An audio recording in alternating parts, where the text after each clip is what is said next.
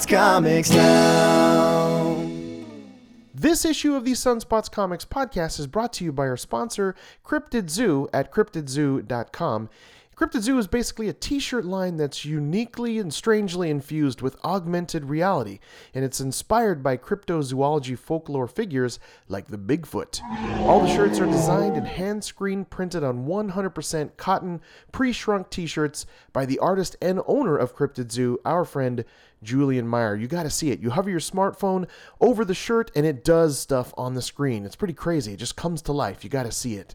So please check out cryptidzoo.com and also use the promotional code SunspotsComics. That's right, and you'll get 30% off your purchase.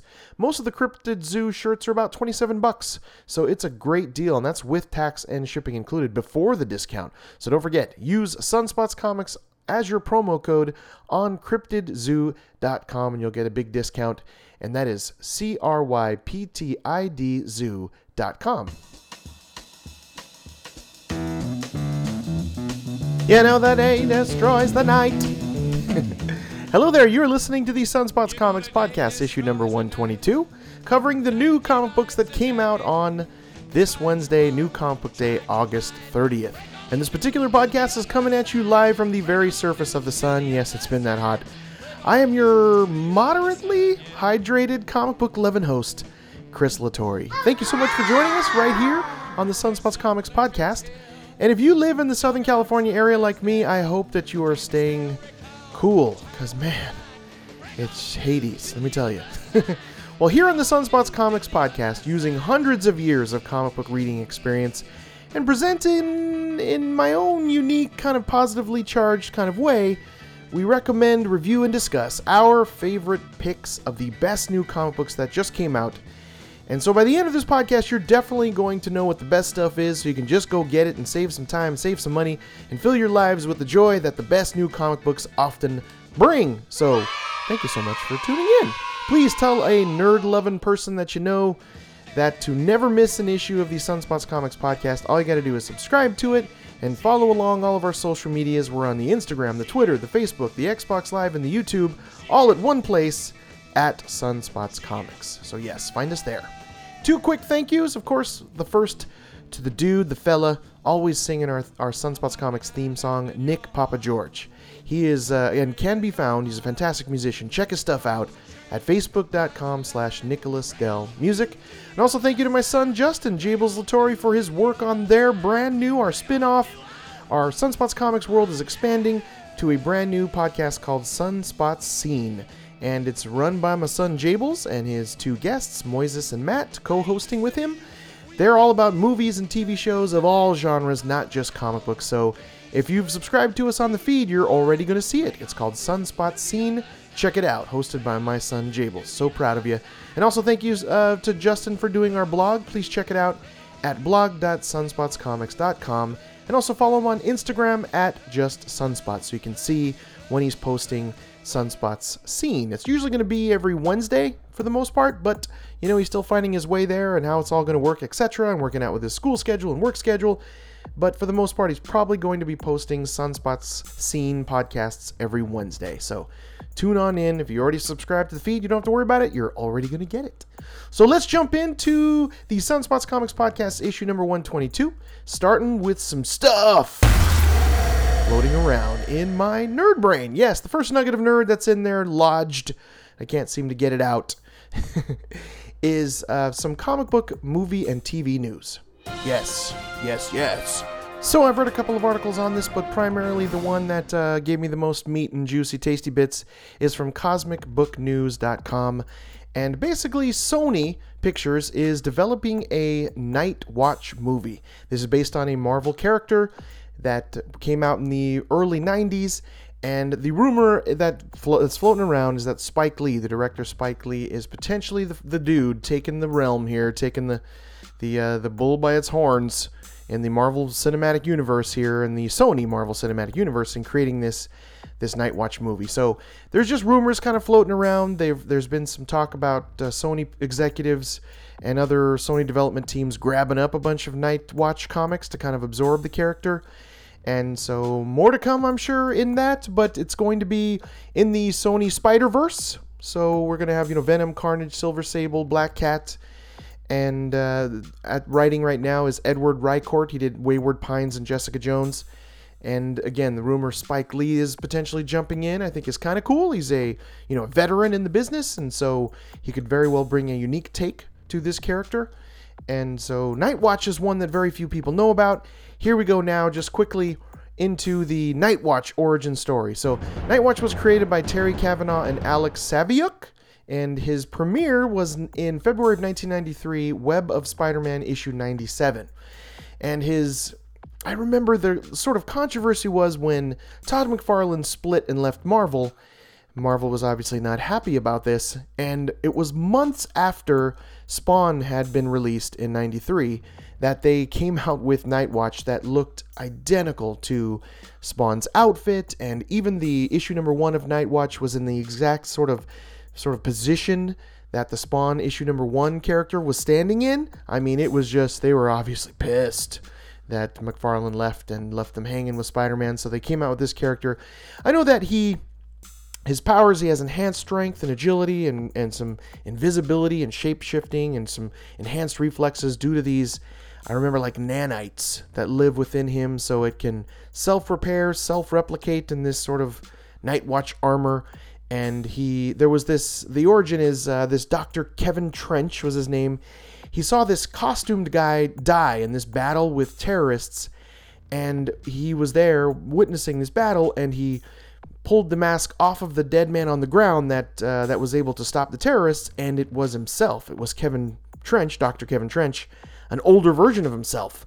And that's what I remember. So he kind of freaked out, and he wanted to change his future in that if he never wore the Nightwatch suit, then he would never die that day. So there was always that sort of strange flash, in time that gave him a glimpse of himself, and so he always tried to stay out of the suit. But I remember that after, it was a couple of issues where he didn't step into the Nightwatch suit, but he eventually did. And I do remember him being in the Maximum Carnage series also. He was kind of an important character in that Maximum Carnage series, which I haven't read in years, but was a ton of fun. And then he spun off and had his own short-lived series. But anyway, there's a little bit of just a kind of a snapshot of the Nightwatch origin story. But again, the rumor mill stirring is that Sony Pictures is going to do a Nightwatch film potentially with Mr. Spike Lee. So interesting story. And that's all there is. Closing the comic book, movie, and TV news section. Just one little thing this week. But also on my nerd brain, besides it being 1,047 degrees out there, I went to Long Beach Comic Con, and it was actually cool. And thank you to my friend Mike Norris for accompanying me. We had a great time. And I'm so glad that I didn't go to the early press day. I was invited to this, come out on Friday to this early press day. And if you have interviews set up, you can meet folks there. Well, I'm glad I missed it because I heard that the air conditioning was out that day and it was 100 million degrees. So I kind of dodged a bullet there, and I was happy with that. So I ended up just going Saturday. It was a much smaller turnout, I think, just because of the heat here in LA, but that gave some great room between the aisles, I thought. So I enjoyed that, and so did my buddy Mike. Easier for shopping and for finding things. And I didn't actually go to the panels this year. I was a little disappointed by the sort of lack of panels, and panels that maybe interested me, which for me it was all kind of in the realm of what interests me as far as panels go right now is the making of comic books, how to color, how to become a writer, how to better your writing skills, how to better your storytelling ability, how to present comics, how to break into comics, those sort of things, which are always pretty standard in most of the cons nowadays. Unfortunately, Long Beach Comic Con did not have a lot of this. But that was fine. There was plenty of shopping to do. There was some great headlining people there. Tony Harris was one for me. And I'm going to give you some of the highlights right now, just quickly, of the things that I enjoyed that were kind of off the beaten path. That's what I always sort of look for. I go to a lot of cons, so I'm looking for standout things. And the first thing was I got to meet Jody Houser. She is the writer of the DC Comics Young Animal title, Mother Panic. Also, she does Faith from Valiant. And we had a quick little chit-chat. She signed this variant Comic-Con exclusive cover of Mother Panic issue number 1, which I'll show a picture of it online very soon. I did a little short impromptu interview because I asked her for a little formal interview for the podcast, but she said that she cannot. She has to have the podcast approved by someone in DC Comics or a committee or something. So a little bit of a bummer there. But I did have a nice little chit chat with her, asked her about how is it like working with Gerard Way, formerly of My Chemical Romance, but he is the head primary core writer and creator for the DC Animal imprint, Young Animal imprint. And she said he's the coolest boss ever, and she kind of shared a quick little story, and she was super nice and very kind, and she signed this for me and gave me this variant cover of Mother Panic issue number 1. So that was very cool, definite highlight. I just nerded out there for a minute. The second one is I met an up-and-coming artist who was really inspiring and super nice. His name was Dominic Glover, and he's just has this unique paneling framework. And actually, I'm just going to run the interview. I interviewed with him. I stuck my mic in front of his face. We had a nice little conversation. But check out Dominique Glover all over the internet at the Dominique Glover. Check him out. But here's the interview. I so super enjoyed it. Thanks again, Dominique. But here you go. Here's me interviewing an up-and-coming artist, Dominique Glover. Enjoy. All right, I'm here at Long Beach Comic Con 2017. I'm standing in front of Dominique Glover. He's an artist here that's got a pretty just rockin' booth that really caught my eye, so I wanted to stop and say hello. How you doing, Dominique? Pretty good. So tell me a little bit about your influences, where you went to school, how you learned to draw this good, like just a few things that pop in your head. Well, I grew up, learned how to read through comic books. That's how I grew up, and as you're trying to learn how to read, of course I was one of those kids that wanted to redraw all the panels and stuff like that, and I was actually taking some of the mailing classes with the Joe Kubert School of Art from New Jersey, and in the back of one of my comic books, I saw that some of the best comic book artists come from a graphic design background, and so that's kind of why I decided to go to school for graphic design. So I went to the school at the Platt School of Design in Colorado, so that's where I currently live right now, and I have a bachelor's degree in graphic design and web design, but currently, the past 5 years, I've been doing a lot of illustration. So I've illustrated 3 children's books. I've been drawing covers for independent comic book publishers.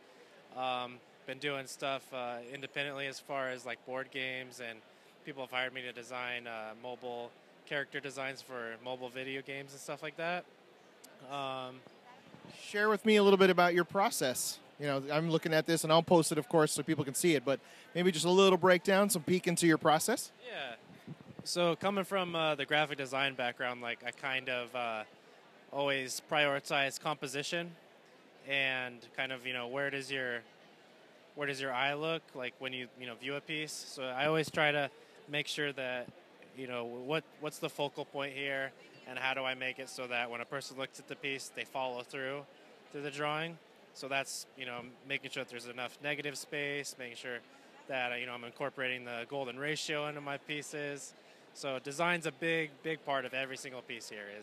It doesn't matter what the character is necessarily.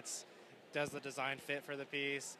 If you pick a specific character or a subject, the design is the important thing. I can't help but notice that some of your art has some very symmetrical framework done. Where did that come from? Is that all you? Is that some of what drew you to draw that style? Because I love it. Well, I actually have done a bunch of training with J. Scott Campbell. He lives in Colorado as well. And, he kind of educated me and kind of coached me on do something that separates yourself from others. And he's like, you're a graphic designer. That's your background that also knows how to draw. So why don't you incorporate that design skill? And, in design school, we, learn how to create these cool symmetrical T-shirt-like designs. So that's kind of like where that inspiration came from, was how can I just separate myself from the crowd? A lot of people are drawing Batman, Spider-Man. What's that little notch I can put in just to grab someone's eye when, they see my piece? And, fortunately, it seems to be that design sense when I design these, stylistic frames that go with them. I think it'll do you well when it comes to paneling. Have you done a lot of work in panels yet? Not in panels yet, but with children's books, I've noticed it's made a huge difference. I pumped out a 24-page children's book, and I don't know if you know the whole process with children's books, but they usually take about a year.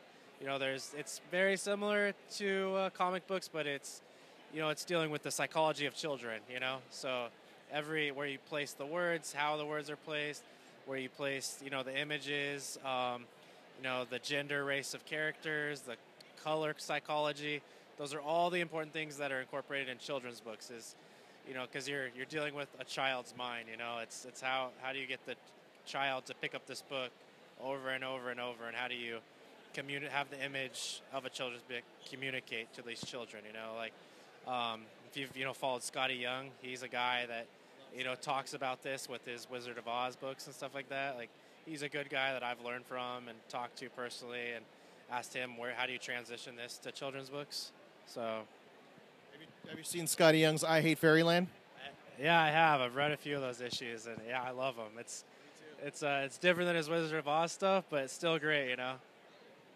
So, what are some of your influences? I see even like a little Don Bluth in your cartooning style for the kids stuff. Is this behind you? Is that some of the work in your children's book? Yeah. So some of this behind me is some of the work from my children's books, but I actually I've done a bunch of classes with Steven Silver. So I don't know if you're familiar with him, but Steven Silver did like the character design for like Kim Possible, Danny Phantom, The Proud Family. He's worked with Kevin Smith to do the Clerks cartoon. So I actually took a 3-month course with him, like Skyping back and forth, and then we met in person for 2 weeks, where I had 2 weeks in classes with him, and he kind of taught me my cartooning style, and yeah, it transitions really well when you're just doing character designs for board games or mobile apps, stuff like that. Nice. I can definitely see your versatility. You're trying to be able to. I saw a page in here where you had like 9 hands, and I know a lot of artists struggle with it. Was this just a work study for you? Was that something to get some practicing with the hands going? Well, when you're trying to, be a freelance illustrator, you can either zero in on one style, one thing, or you can just try to be, the Renaissance man, like, the Swiss Army knife of an artist, and that's what I'm trying to do. And that hands piece was actually someone, saw my Poison Ivy. And they're like, hey, we have a fine art gallery. I don't know if the superhero stuff will fit in here, but what can you do that's fine art? And so the hands piece was one of those, and it was last year, and they kind of wanted a political statement. So if you look at the hands piece here, the base of the piece is a bunch of hands coming out of the United States. And so my political statement here was pick your weapon. So in the image here, we have, a hand holding a microphone, a hand holding a pencil, pointing the finger. So that was kind of the goal of this gallery. So it was a bunch of illustrators, painters, fine artists, photographers that were making political statements with their artwork, and they chose me, the children's book illustrator, to, give it a go at something more realistic, fine arts looking. They had to be happy with this piece. I mean, in my opinion, the only thing you're missing is, Spidey fingers, web action. But other than that, it's a great, interesting looking piece. Well, thank you for your time, and I appreciate it. We're going to buy some of your art today. Where can everybody find you? Tell our listeners where they can find your stuff. So you can find me on DominicGlover.com, so similar to Danny Glover or Donald Glover, so it's DOMINIC. And then if you look me up on Facebook or Instagram, and something I like to do with all my fans on my Facebook and Instagram is I let you guys pick what I draw each month. So last month was Rick and Morty, this month was Samurai Jack. So yeah, if you guys want to follow me and become friends, like, you guys are part of, what I do every day, so... Well, it's been an absolute pleasure. Thank you for your time. And like I said, you and I should talk a little bit about my comic Zombie Destroyers. Maybe we can work a little something out, a little maybe variant cover of some kind. Let's chit-chat. But thank you. I appreciate it, Dominic. And again, everybody check them out. I'll definitely post a link in your bio into my feed. So check out Dominic Glover, guys. Thanks again. Thank you. And thanks again, Dominique. So I'll definitely be in touch, and you guys got to check out his stuff. It's beautiful. Like, I can't express like how lovely the framework looked on each and every picture that he does. It's very professional, very legit, and the guy's just trying to break in. So help him out and check out Dominic Glover. The Dominic Glover on Instagram is where I just hit him up and found him there. Next up, I actually met a guy named Spencer Stark, and he's the writer of his independently published comic book called Roots, with art by Ryan Richmond. And it's like a twisted Alice in Wonderland meets Lord of the Rings. There's this young woman that awakens in this very unique, strange land, and her feet are rooted into the ground. And that's just the start of the story. So it definitely caught my eye, and I gravitated to his booth, and I guess issue number 1 just came out, which I managed to get and have him autograph. But check out Roots. It's definitely an indie title, and you can see Spencer Stark, and he spells his name Spenser, Stark, Starke. and at Ryan Richmond _art. You can check them both out. And again, look up their comic book called Roots. Definitely interesting, has a very unique color palette. It's just so bright and purple and all these strange, very bright colors that are mixed together. So it's very appealing to the eye and super tight art in this. I was really impressed with Ryan Richmond's art. Check it out. But really enjoyed having a nice little conversation with them. And I wish you guys the best of luck. That is Roots. Check it out. Again, that's Spencer Stark and Ryan Richmond. You can, I think you can get it now on their website. So yes, go check it out. That I'll leave a link, of course, in the show notes. You can check it out.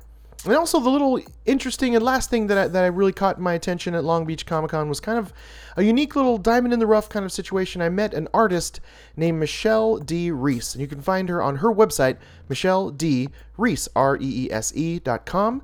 And she has this very unique art style that is inspired from classical music like Rachmaninoff. She comes from a musical family, and her art is very unique. It's like Monet and Van Gogh. It's that classical art, oil coloring style, and it's very unique. It has its own sort of visual language that I love, and you can tell that she's inspired by olden days Japanese art and all kinds of things. She has a unique palette of inspirations, but she was a super kind lady, and we had a great conversation, and she's really just trying to get her art out there and do some unique, fun things that she enjoys. But I have to give props and tell her hello, and also please go check out her website, michelledreese.com. But yeah, it was a lot of fun. That's my closing of Long Beach Comic Con. It was a great time. Looking forward to the stuff that's coming up again very soon. Late October is the Stan Lee Los Angeles Comic Con, formerly called Kamikaze Con.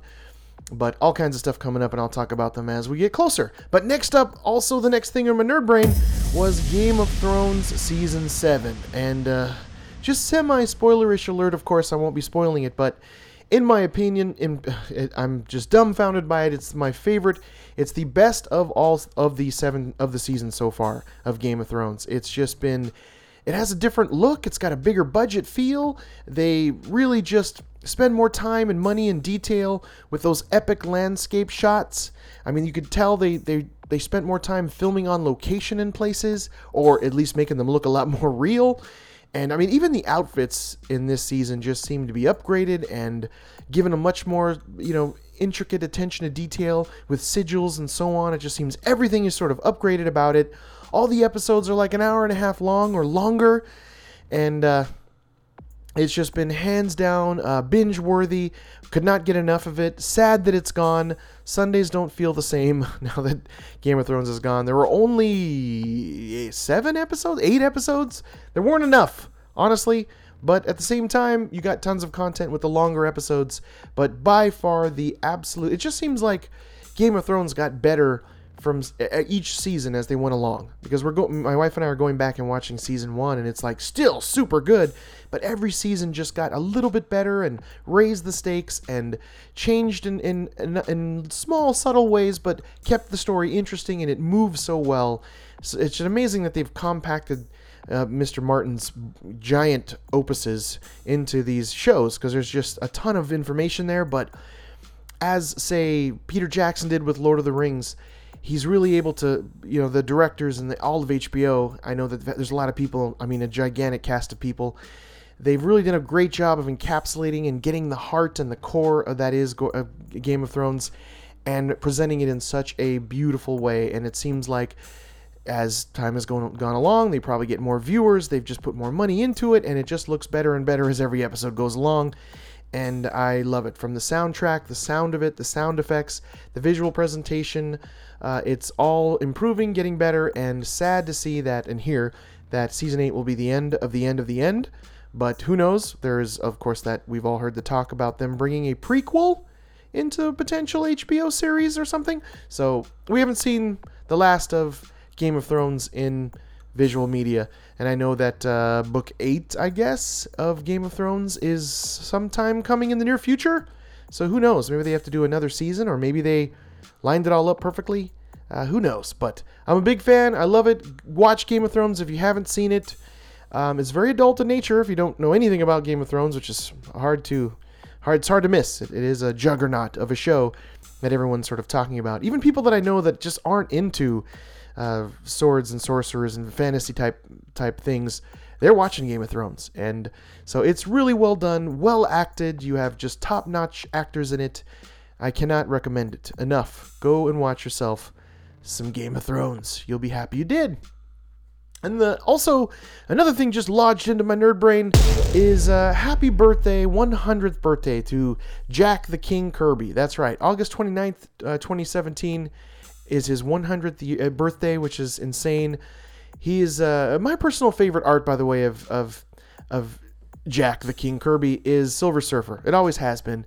He just has this galactic, insane, just bonkers space galactic Marvel feel, and I just love his chiseled art, and it really speaks to you. It's so clean and the lines are so perfect. But I mean, he is the iconic comic book godfather character that we all grew up on, and he made comics look the way they are now. He is responsible for that, I believe, truly, and at the very least shaping all of Marvel Comics for generations. And I mean, he is that comic book creator. I know that he not only just drew a lot of them, but he helped create them, and he really had this unique vision. I mean, he's such a visionary that really, like I said, just burned the image of comics into our mind to just be a strong powerhouse force in the world of pop culture. So it's all because of Mr. Jack Kirby. And I love his unique paneling style, his hyper attention to detail combined with that weird eye that he has of making panels look interesting. I mean, no one does it like Jack Kirby. But thank you. Happy birthday, Mr. Kirby, Mr. Jack the King Kirby. And we miss you. But thank you for your influence. Thank you for all that you've done to making comic books what they are today. So yes, paying homage to the master, Jack Kirby. And the last thing that's on my nerd brain is that I'm actually writing a comic book called Zombie Destroyers. Yeah, that's right. I'm doing the writing, the coloring and the lettering, and my friend Jordan Hudson is doing his amazing, beautiful art. Please check him out on Instagram at Jordan_Hudson_art. His art is inspiring. Always has been. It's beautiful. Thank you, Jordan. And I also just recently posted some samples of my comic book Zombie Destroyers on sunspotscomics.com. So just go over there and check it out. It's the cover and pages 1 through 4 are on sunspotscomics.com. Just click on Zombie Destroyers to check them out. And just a quick Zombie Destroyers update. I submitted page 25 to Jordan, and we've sort of collectively decided that it looks like page 25 is going to have to actually be page 25 and 26. So it could lengthen issue number 1 to 33 pages, which is fine. I'm doing it my way. I'm self-publishing. I'm going to tell the story the way I've wanted to tell one since I was a little kid. So I'm just so very humbled and blessed and glad that I'm doing it. And it's so rewarding in so many ways. But yeah, just due to the giant scale and the importance of the weapon presentation on page 25, we're going to have to expand page 25 to 25 and 26. So there's just a little Zombie Destroyer update. So we do hope to release Zombie Destroyers in late this year is what we're shooting for. So we hope to get that out to you. So please go put your eyes on it, sunspotscomics.com, and just click on Zombie Destroyers. And next up, just a quick mention of a segment that I call Spotlighting. And Spotlighting is where I get the chance to sit down and have a nice little nerdy chit-chat with independent comic book creators, some that are struggling to get there and trying to break into comics, and some that are already doing it. If you go to the feed and check out some past episodes, you can see in the feed where I've had some fantastic interviews with a ton of people in the comic book business, and it's been so much fun. And I try to really just harness what I want to know about these people and try to make it interesting and fun. So I'm super proud of the interviews. I always get great feedback from all the people I've had interviews from and sat down and had these little nerdy chit-chats. So check out the feed. And if you yourself are a creator and you want to sit down and have a little talk with me, and you're a writer, an artist, a colorist, a letterer, it doesn't matter, you're in comic books or trying to get into comic books, just send me a review copy of your work or hit me up on any social media. My email, by the way, is chris@sunspotscomics.com. So yeah, hit me up and you and I will sit down and have a nice little talk about comic books. That's right. So now on to my favorite part of the Sunspots Comics podcast, which is my comic book reviews and recommendations, where I pick my favorite comic books for New Comic Book Day, Wednesday, August 30th. And semi-spoiler-ish alert. Semi-spoiler-ish. Really, you don't have to worry about anything there, true believers. I just ultimately try to harness my powers of persuasion and inspire you to buy these comic books and read them without spoiling them. So I really never ever discuss the last few pages of a comic, and I only cover just some of the interesting points in a comic. But just in case You've been warned. Semi-spoilerish alert. And also, to read everything, to see everything that I've been reading, all my favorite picks of the week, ever since I started this thing back in 2015, just go over to sunspotscomics.com and click on pull list. You'll see that right now I'm up to 107 titles that I'm reading on a regular basis, and you can see what that is right on sunspotscomics.com. Click on top comic books of the week, and you'll see all of my past top picks. It's just simplified. I just update the site every single week, but it's right there, easily cataloged and simple for you to see all the best of the best of the best of the best comic books that have come out, all the new stuff. I do occasionally talk about the old stuff, but for the most part, I focus on all the new stuff coming out. And there's a lot of it. And every single week, by the way, I pick an artist winner and a cover artist winner. This week it's one in the same person. It's Joelle Jones for her beautiful, lovely, insanely detailed work on the Dark Horse title Lady Killer, Volume number 2, Issue 5 of 5. And man, oh man, the eyes, the eyeballs that she can draw. No one does it better than Joelle Jones. It's so easy to just kind of get lost in looking into those eyes of all the characters that she draws. Lady Killer is, it's like a workshop in how comic book artists need to draw eyes. So listen in, folks. If you're a comic book artist, go look at the way Joelle Jones draws eyes. It's inspiring. It's amazing. It's so hyper detailed. They emote so perfectly. That's really what it's all about. You can draw the best eyes, but if you don't use them properly and pair them with the right emotion on the face, it goes to waste. She definitely emotes so perfectly with amazing detail. And I love all the way her panels are framed, and it has this unique kind of framework that she does. It really just makes the action on each page feel very fluid and connects just so very well. I love even the subtle, maybe not subtle, but sometimes the dramatic changes of colors when she needs to add like a kind of startling effect. It really pays off, where she'll go from like a light orange hues to like a very bright and just blinding orange hue to just kind of, like I said, give you that jump scare kind of feel. But Joelle Jones, beautiful artist, easily artist winner of the week. The end of this arc that is Lady Killer, Volume 2, number 5 of 5. Just go put your eyeballs on it. Go look at the eyeballs she's drawing. And then if you're an artist, draw those eyeballs, because it'll all pay off, trust me. And her cover is amazing, ridiculous. There is, of course, the main character standing in the center, framed by ultimately a white background, which I love when that happens. It's not every time, but a lot of times it really just brings forward this beautiful, just stark image, and that's what happens here. She's standing wearing all black. She has these sort of hazel green eyes that are just alluring. If you stare into the eyes, it's you'll just get lost. And the way that the blood is sort of splattered on the back of the page is sort of filled in with flowers of all kinds. So it has this gruesome blood-like effect, but at the same time, it's sort of fadedly, sort of transparently drawn flowers all filling in where the blood spattering is. So it just has this unique, interesting effect. She has blood all over her gloves, but nowhere else, and she is just staring into your very soul. You have to see it. It's absolutely stunning, stunning cover art. Gorgeous, gorgeous, gorgeous by Joelle Jones. Easily the cover winner artist of the week. Go look at it, Joelle Jones. You can find her, by the way, at Joelle Jones on everything. In the breakdown, I actually got 16 comics this week, and only 6 of them made it to the Great Ones comic book recommendations list. So not that preferred 50%, but they still are some powerhouses here of comic book goodness that you're going to love. And new number ones this week, there was only one, Moneypenny, but it did not make the Great Ones list. So I always break it down and tell you the new number ones. And this week there was only one with Moneypenny, kind of a one-shot spin-off of the Moneypenny of the James Bond series. But it did not make it. It was okay. It was just all right. But there are more new number ones coming out next week, so I do hope they make the countdown next week. So there you go. There's the breakdown. Now let's get into my top comic book recommendations. Again, for New Comic Book Day, August 30th. And these ones are the greatest of the greats, folks. I really read them a bunch of times. I want to make sure that you're getting top-notch, A-plus level comics here, and that's what we try to do at Sunspots Comics. So onto the list, onto these 6 comics that made it. Here we go. So coming in at number 6 is from Dark Horse Comics. This is Rebels, These Free and Independent States, issue number 6 of 8.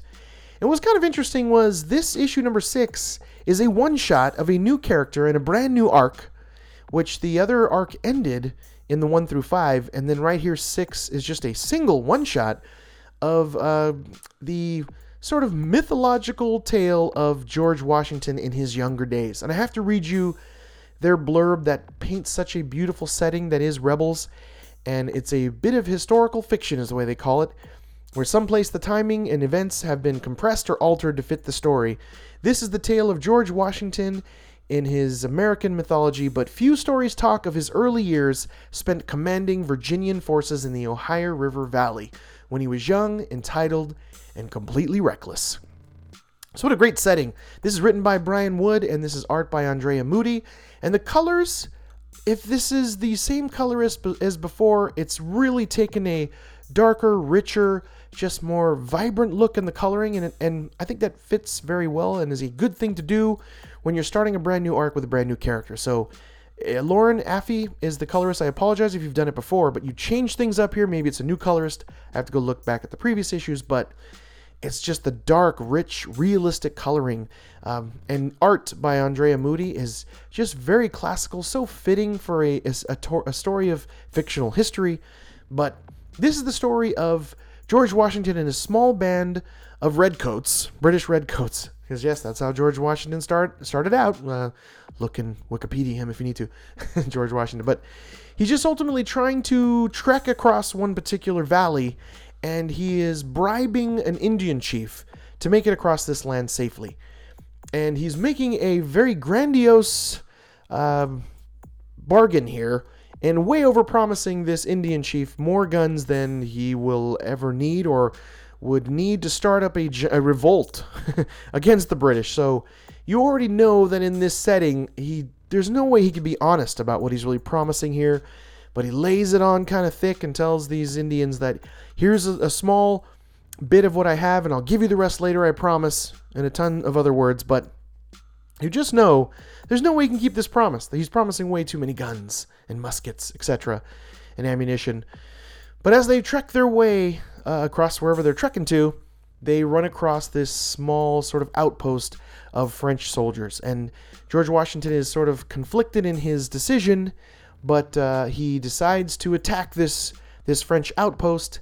And the outcome here definitely has a ripple effect. And what I thought also was interesting here is he has slaves, and I know that's just a delicate thing to write into comic books, but it seems realistic. But at the same time, he sort of treats them with dignity and respect, and he even has one of his slaves as he's there along these battling in militias and etc. as just a historian. So he's taught him how to read and write, etc., and corrects his English when needed be, but has him there to sort of document things as kind of as a reporter. But anyway, a delicate subject, I know, with that, and it's handled, as well as it could be, trying to be historically accurate. But yeah, it's just like I said, it's a great little, fantasy what if kind of story with George Washington in his younger days, and it's done so well, and I hope there's more of it, but it does seem like it's a one-shot. But yeah, if you are interested in history in any way, shape, or form, pick this up. And it inspired me to go and look up the younger years of George Washington, and Brian Wood has done his homework. It definitely reflects on some of the things that are here that he could have been doing in this certain particular couple of years. But hats off to you, Brian Wood, for giving us something that feels very realistic and grounded in some sort of reality to George Washington's potential past. But yeah, what he does with this outpost with the French and the repercussions of that, all very interesting.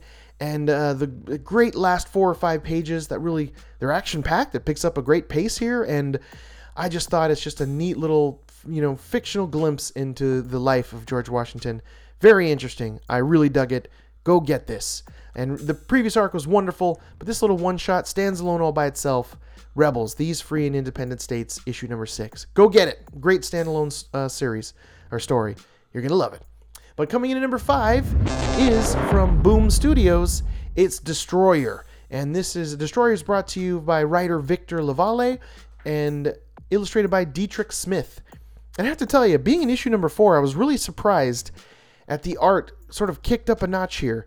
This is the story of sort of on the heels of Frankenstein, in the homage of that, if you will, there is a new character that's created by this woman who is potentially within the Frankenstein bloodline. And there is actually Frankenstein in this, and this is kind of the clashing of Frankenstein and our new character, Destroyer, who is a modern Frankenstein, if you will, younger version. In the Frankenstein woman here, Miss Lady Frankenstein, has brought back her son who was tragically killed, and she is this amazing sort of biotechnician, and in 2001 she meets her husband, boyfriend, baby father, and it's ultimately a little tale of them meeting each other and how she is this just lab rat, but yet this guy sort of chisels away at her very cold exterior to eventually their love blossoms. And I loved that aspect of it. It was just so well done. It really felt genuine and realistic and drawn beautifully. Like I said, Dietrich Smith just kicked it up a notch here. It's gorgeous, gorgeous, gorgeous. But beyond that, too, it's just this action-packed series. There's this insane lab deep within the earth in Montana, run by Lady Frankenstein. That's not her name, but that's what I'm going to call her in this. Set in modern day. And the way they've drawn Frankenstein here is unique in its own way. It's kind of it's a trippy, unique look, and I really enjoy it. And it's really a clash between the Destroyer and Lady, the bride of Frankenstein, if you will. And how they present her is so unique and cool. It really surprised me. And they definitely have put a nice twist on the whole Frankenstein genre. So if you even barely like Frankenstein, grab this. Or if you just want a great science fiction lab, life reanimated kind of story, that's what you're going to get here. And it's a ton of fun. But like I said, grounded in a mother's love for her son that passed away tragically, and how she resurrects him, and also this origin story of her and her husband's love for each other, which, like I said, felt very genuine and very realistic. But ton of fun. Destroyer, I've been enjoying every single one, I think, of the 4 issues. I think at least 2 of them before this have been on the top pick list, so it's doing really well. I'm super enjoying it. Again, Boom Studios, Victor LaValle's Destroyer. Check it out. But coming in at number 4 is from Scout Comics, another indie publisher, which I love, and it's Mindbender, issue number 3, brought to us by the writings of James Pruitt and illustrated by Federico De Luca. And he does the coloring as well. And I gotta say, a heartfelt thank you to Mr. James Pruitt. He heard that I reviewed, I think, issue number 1 on a previous podcast, and sent me an autographed copy of issue number 3, which was so beautifully timed because my local comic book shop failed me, which I will not name, and just oopsed on Mindbender issue number 3. So this is late. I think it came out a couple weeks ago, but thank you, Mr. James Pruitt, for sending me an autographed copy of Mindbender issue number 3. And please, folks, check out Scout Comics. You can check them out on everything at Scout Comics. And Mr. Pruitt doesn't really have too much social media, but he does have an Instagram there at Pruitt5631. That's Pruett. But just go check out Scout Comics. They're doing some great stuff. Some great stuff's coming, but my personal favorite right now from Scout Comics is Mindbender.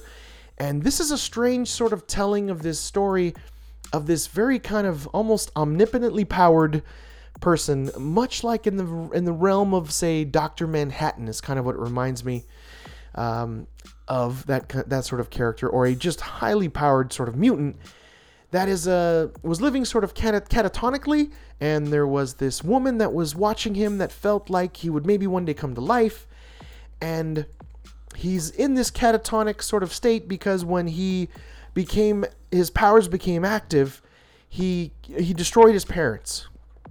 And that's in issue 1. He deals with the aftermath of that and kind of sprinkled into all 3 of these issues. But this is where definitely his powers are strange. They're mind-bending, where our main character sort of breaks through to the other side.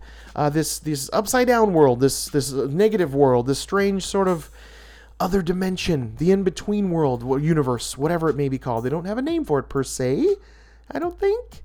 No, there is this faction, this underground organization that knows about this, that knows about children that can sometimes have this power and make it to the other world.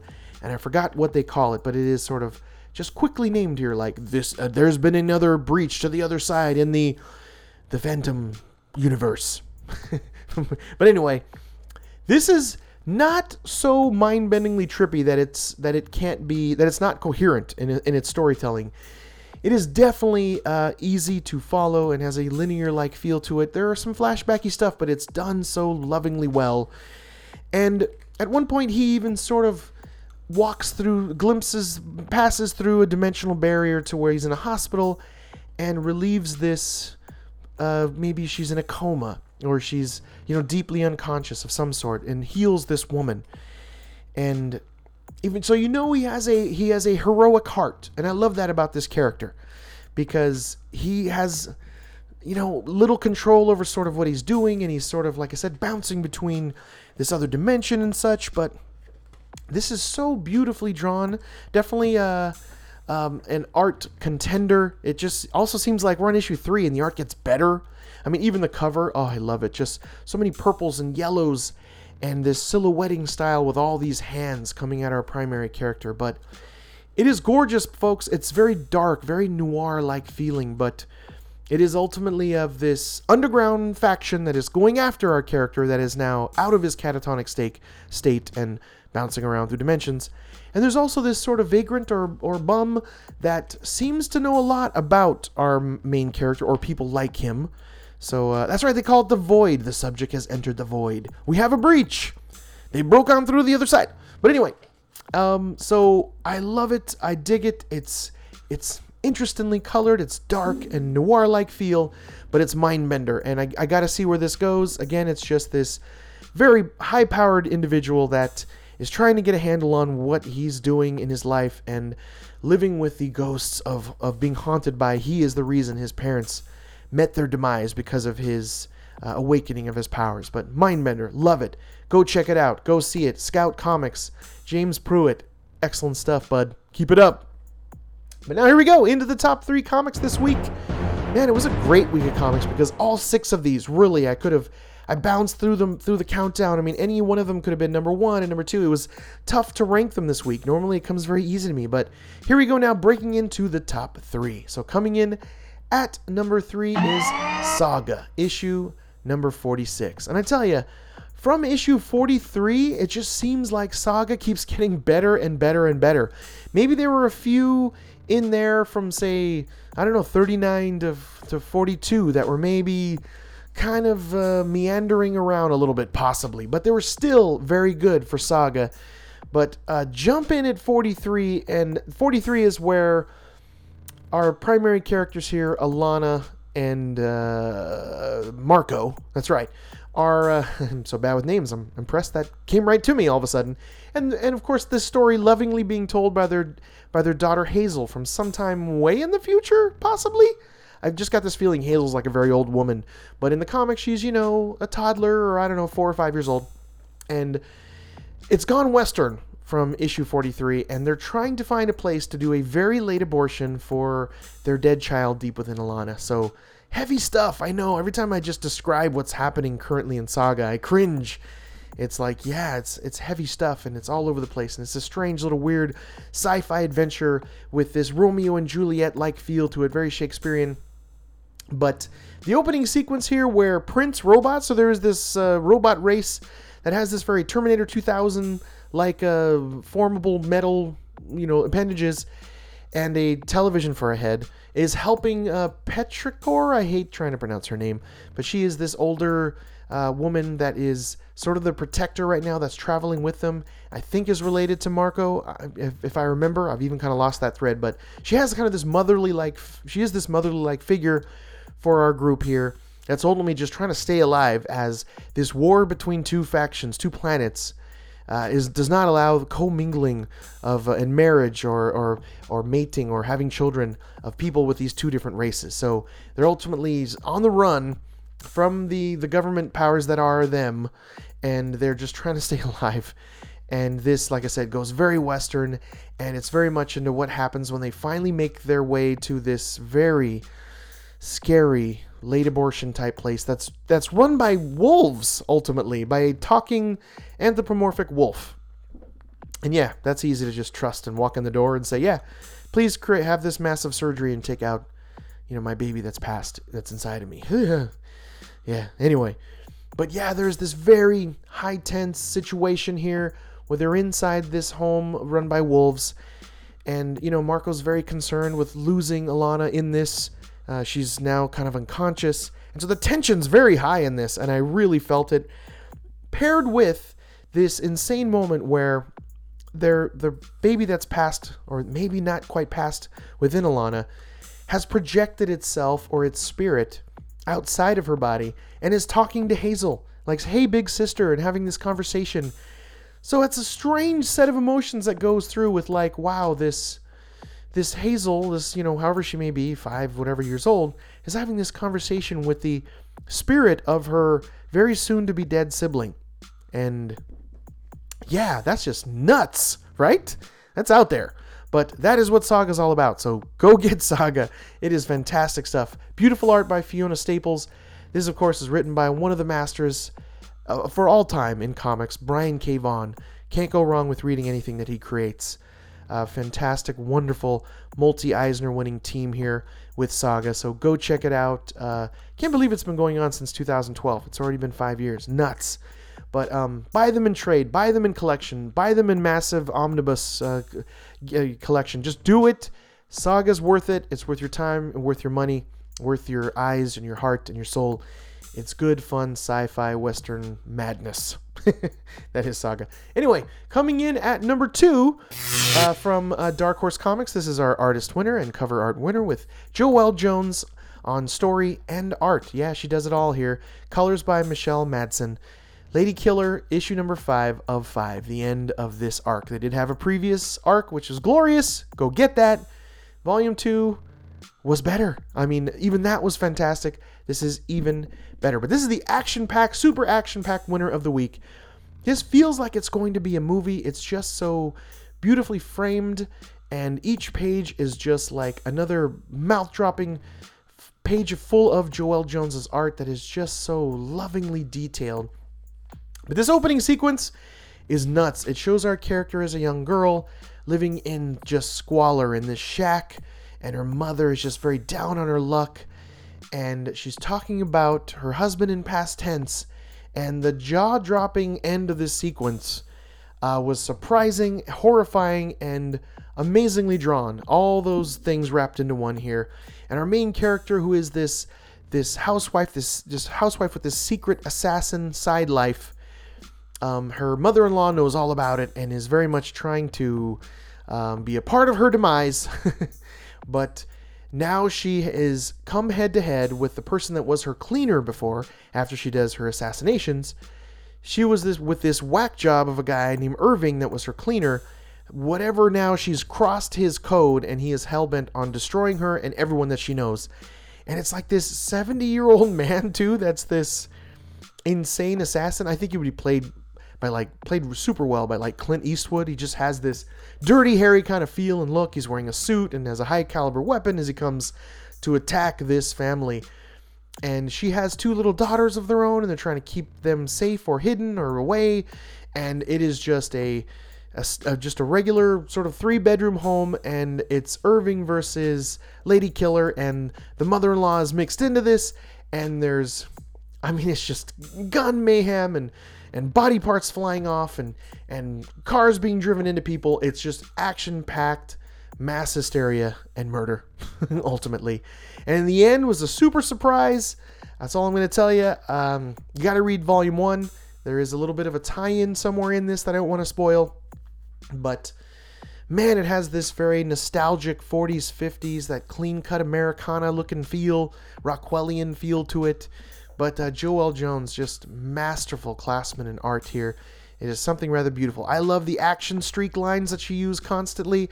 And then, like I said, these striking color changes that really add this sort of jump effect, if you will. Or it's just sort of startling, but so well done. It's just beautiful stuff. Go check out Lady Killer. Top notch. You just got to go get it. It's beautiful. Action packed too. What a like solid way to end a 5-issue arc, Joelle Jones. Beautiful stuff. And I got a beautiful just a sketch from her a long time ago, not that long, a couple years ago from a con, which I hold very very dear to my heart. It's just, her art is amazing. But thank you, Joelle Jones, for Lady Killer. Can't wait till the next arc. I know she's taking a break. Her art takes a long time, but I'll be there for Lady Killer Volume 3 whenever it comes out. I'm in. But here we go now, breaking into the number one, the one that beat them all, the one that was the best of the best. Honestly, though, it just could have been a 6-way tie this week. They were all so good. But the one that edged them all out was Zoja-Con, issue number 2 from Vault Comics.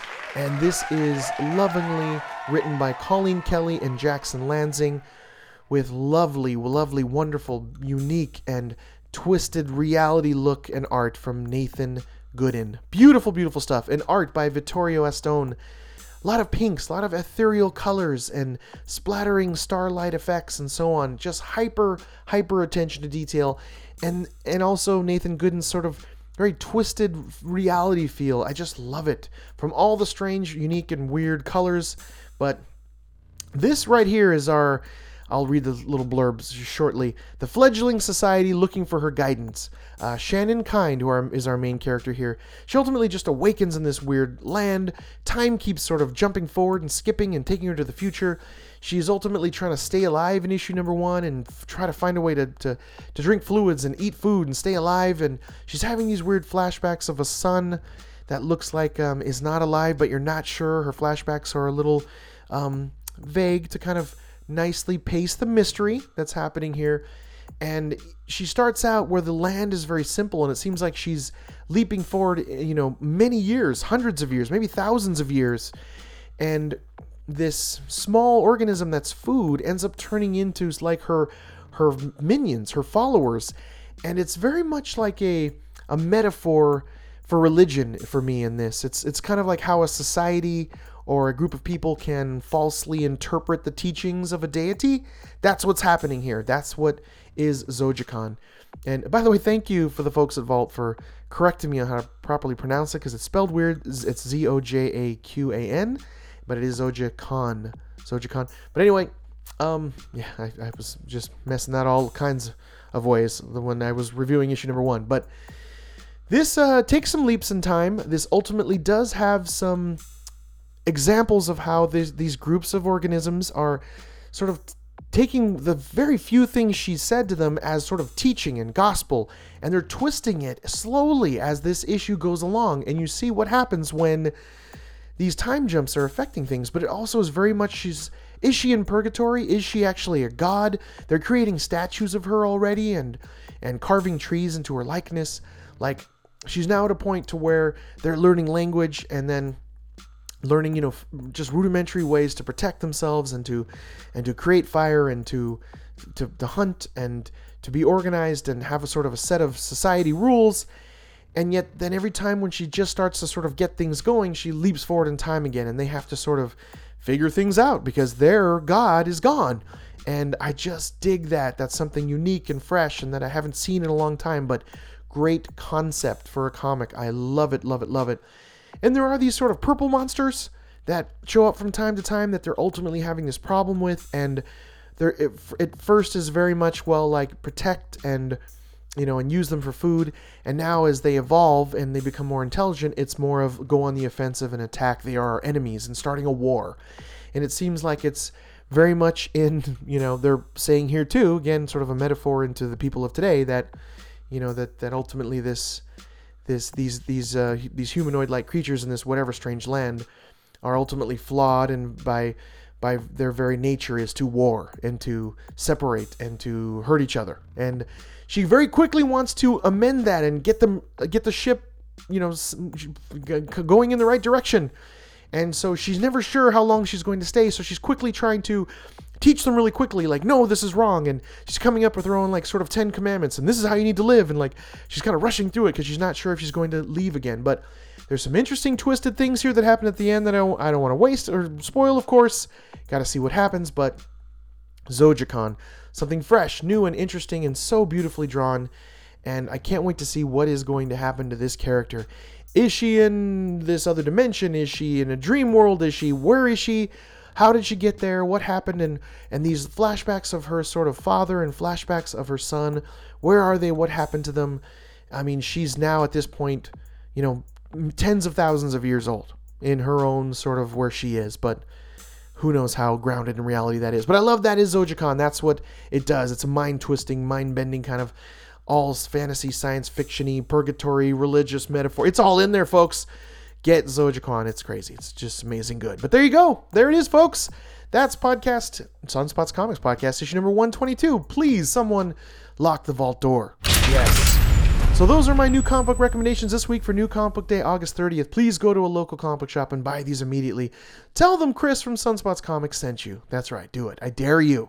If you have any questions, comments, or you want a personal comic book recommendation, email me directly, chris@sunspotscomics.com. If I choose your email, discuss it on a future podcast, I will send you a little something, little comic book prize for me as a little thank you. But also please sign up for our email newsletter at sunspotscomics.com/contact. And tune in next week for issue number 123 of the podcast, where I'll be reading a list of 13 comics, not too many, light list, for September 6th, with 4 new number ones coming out, so potentially 17 comics. I know it's the holiday, though, as well, so Labor Day being tomorrow, that doesn't look like that the Diamond is fully updated their comic book list, but it looks like there's only like 300 something coming out next week, which is a very low list of new comics coming out. But right now it's 13. So here's a quick peek of some of the comics that are coming out next week that I'll be reading and potentially discussing with you if they meet that criteria, being the best of the best new comics. But in no particular order, we have Superman issue number 30, Predators, Hunters issue number 5, Motor Crush number 6. I've been enjoying that. There was a little bit of a break. This is a new story arc for Motor Crush. Good time to jump in. Coming up, Heathen issue number 6, which has been amazing. That's from Vault Comics as well. Elsewhere issue number 2 from Image. Darth Vader number 5. Been loving that Darth Vader series. Interested to see where he's going now, since he was on the hunt for a new lightsaber, for his lightsaber, and how he gets that and corrupts the Kyber crystal. But that's just a little... Oh, and Walking Dead number 171, all coming out next week, September 6th. So there you go. There's a little quick peek into some of the amazing new comics coming out next week. So definitely join us for issue number 123 coming out next week. So it's going to be another amazing week of comics, folks. Just tune in, subscribe, listen, tell a nerd friend to check out Sunspots Comics. We really appreciate your time, and we hope you got something out of it and got to read some amazing comics, so go get them. Thank you so much for listening. If you really enjoyed the podcast, you want to give a little something back, just hit us up on iTunes, give us 5 stars, and a nice little positive review, and I'll personally thank you and read it on a future podcast right here. That's right, and personally thank you and mail you a little comic book fun stuff. So thank you very much again. Until next week, please spend some time with the ones that you love, especially if they're nerdy, and be like water, my friends. Catch you next week. Bye-bye.